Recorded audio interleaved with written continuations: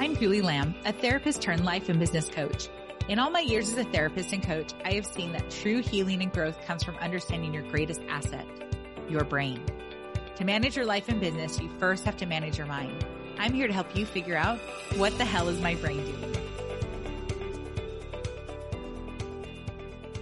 Hello, and welcome back to another episode of the podcast. I'm really excited to get into this series where we're going to talk about the evolution of the brain, the motivation of the brain, our safety, like how that has all come about, and then the triggers to also look for, as well as I'm going to give you some practical tips to help you out right now. I have always been fascinated with the brain, and I remember in college taking a psychology class and actually worked for one of my professors all about the brain neurology. I categorized all of her findings and research, and I found so much interesting information that got me to think about why we do the things that we do. And I have been on this lifelong journey of studying about the brain, and I'm hoping that I'm bringing this to you in pieces that make sense and are actually really applicable to you so that we're no longer afraid of what our brain does.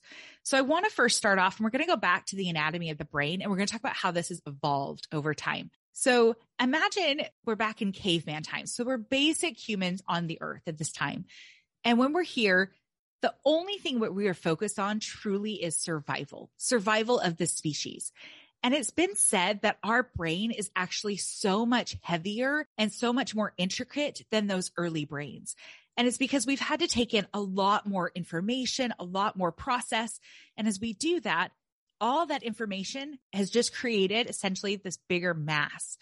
Our species has evolved to the point where we now can anticipate a lot of the needs, a lot of the things that will help us to survive. So that's where I want to first start.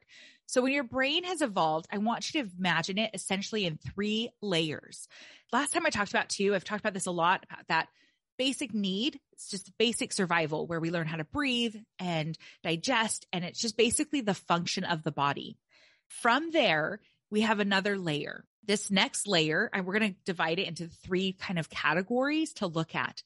And it's the vagus nerve. Remember, we talked about that's where the parasympathetic is. Remember, parasympathetic is peace. So it's the calm and the inhibitions, basically kind of simmers you down, so to speak. Then there's the sympathetic, which is the energizing and exciting. It's the adrenaline. It's what gets you pumping and going. And then the next one is kind of, they're going to call it a new thing that's kind of come about as humans have evolved. And it's a social engagement. And essentially it's where we have learned the cues that are going on around us and we have decided what that means. And I want to go back and say our brain is geared to look for danger. It's geared to look for the negative. So we are more prone to see a grumpy face, an angry face faster than we are to see a smiling face. And we also expect to see that a lot more. I was thinking about this. I was recently on a plane ride and I'm sitting there just enjoying the preloading. And I know there's nothing really to enjoy. It kind of feels a little chaotic, but I was sitting there and just feeling like this was okay. And there was a woman and her child that were walking towards me, and the child like swung her backpack around, totally an innocent thing. Children are not actually very aware of their surroundings. And as she did this, I was like, oh, this is totally fine. The mom was very, very quick to apologize. I'm so sorry. She didn't mean to do anything. I just smiled at her and I said, it's fine. It's kids. Kids do this. It's not a problem. And she said something very interesting that I think I've made my mission a little bit more too, where she says, well, not as many people are as forgiving as you are. And I need her to know that. And that actually made me a little sad. It made me a little sad that our brains are so used to looking for the negative that we also expect everybody else is negative as well. And I think that we can change this narrative for sure. But I also want you to understand that that is your brain's default. Your brain's default is called a negative bias. It will naturally look for the danger, the things that will hurt us. And I've said that over and over. And so when you start to think, why do I only think about negative things? Why am I only thinking that? You have to understand your brain is actually programmed to do that, because going back, your brain is also meant to serve 3 core needs: safety, satisfaction, and connection. So safety wants to avoid harm. It doesn't want to experience anything difficult. Satisfaction, what's pleasurable? What do I like? What feels good in that moment?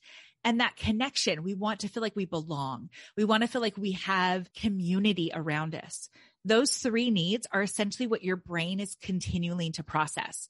So whether it's through the parasympathetic, the sympathetic, or the social, it is looking for those needs to be met. When those needs are met, it's considered a resting state. When your brain feels safe, when it feels satisfied, when it feels connected, and it isn't searching for danger, it rests. It actually lets you enjoy and look around.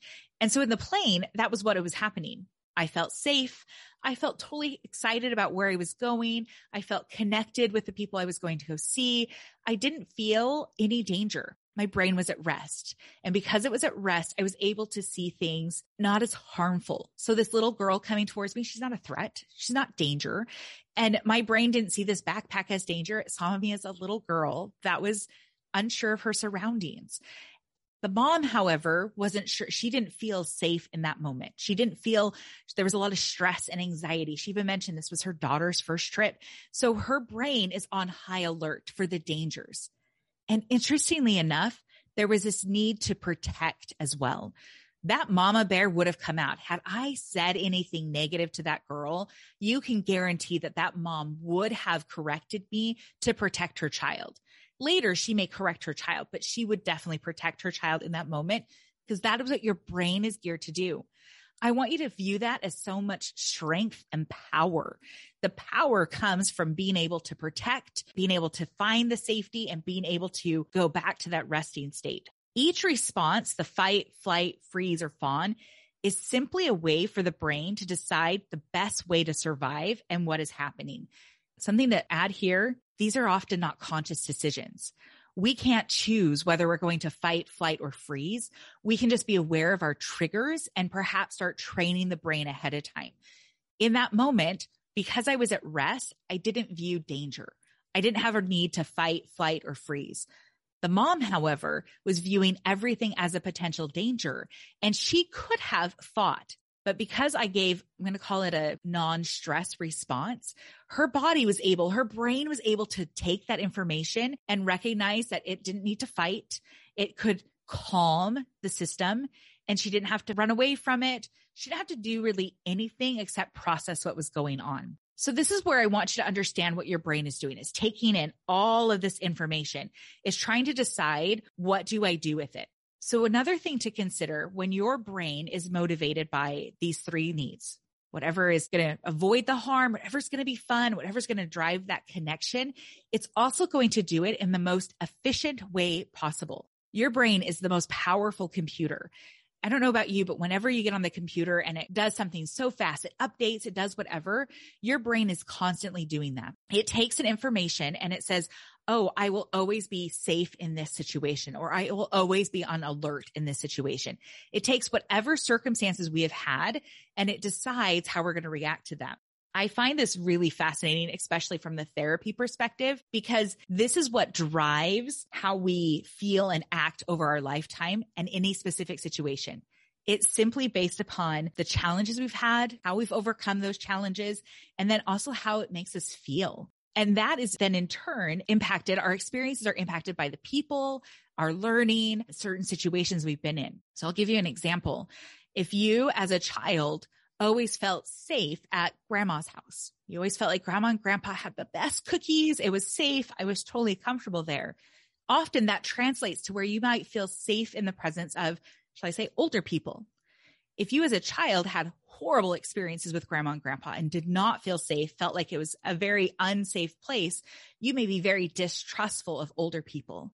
This is how your brain has computed certain experiences and certain people to keep you safe and to keep you alive. So when your brain is saying danger, danger, danger, what I want you to start doing is look back. When did I decide that that was danger? When did I decide that this was a problem? So another example, I have always been, I'm going to call it the good student. I love to study, love to learn. I did really well in high school, and I go to college. My first experience in a college class was, of course, as a freshman taking an 8 a.m. class. And if anybody knows, that's like the most horrible thing to do. And it was calculus on top of it. I don't know if I'm a social work major. Math was not my thing. And here I am taking engineering calculus on top of it. So I'm with a lot of people that love math, love deep diving into it and totally get it. I had no clue what was going on. But my brain was so confused with this because my brain is used to doing well in school. So the first test I think I failed it completely. And I went into the teacher and I was like, I never fail. I don't know what to do with this. And he suggested some things that could help. So I did all of it. I hired a tutor. I went to extra study courses. I met with the teacher. I actually went to a different class as well to see if I could understand. I actually went in overload to show that I could do this. I worked so hard in that class and I got a C. And I have to tell you, I celebrated that C. And I celebrated it because I could see how hard I worked. And I'm actually grateful for that experience because it helped my brain to see that I can work really, really hard and still not get the result I want, but it gives me the result I need. I want you to hear that. Sometimes we may not always get the result we want, but we can always get the result we need. That's how your brain has evolved. It now looks at things to say, maybe I won't get what I want, but I will get what I need. And so sometimes when we find that we're just like going through the motions, sit back and ask yourself, what is my brain telling me I need in this moment? When we understand that, then we can begin to understand more of the safety triggers. So what I want you to take from this is just first decide when you're noticing something that you don't love, you're not particularly excited about, you don't want that belief anymore, go back and decide, when did you decide?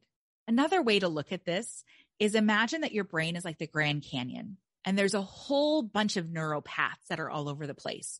And basically what's happened is that your brain decided at one point to get to point B and it continued to forge this path and it created this deepening. It's like when a river is formed, it creates this new path.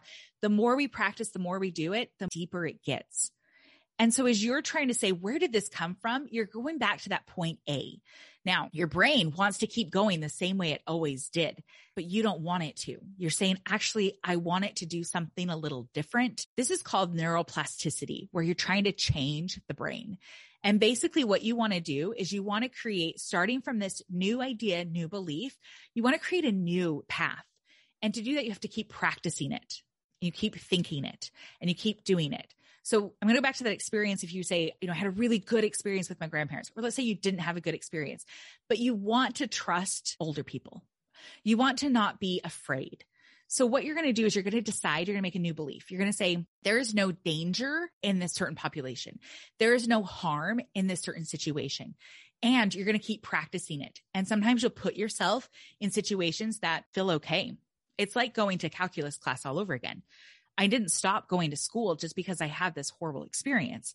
I instead said, I will go to a class that I enjoy, that I like, as I build that neuroplasticity to knowing that I can succeed. Those are kind of the couple of examples that I want you to think about. Think about how you, in turn, created those canyons in your own brain. I want you to think about how you can put them in a way that feels good to you. So first thing, remember, we want to go back. When did I decide this? When did I decide that this was what I was going to believe, what I was going to think? And then the next thing is, if I want to change it, what do I want to change it to? And am I willing to practice it? Okay. I hope this was helpful. This is our first part in this series where we're just looking at, again, the brain. We want to be able to say, what is safe? What is good? Where did I decide this? Where did this come from? The next part, we're going to talk about this whole safety idea. We're going to go deeper into what created this evolution of safety and how we can then move above that. So until next time, this is Julie Lamb, and what the hell is my brain doing?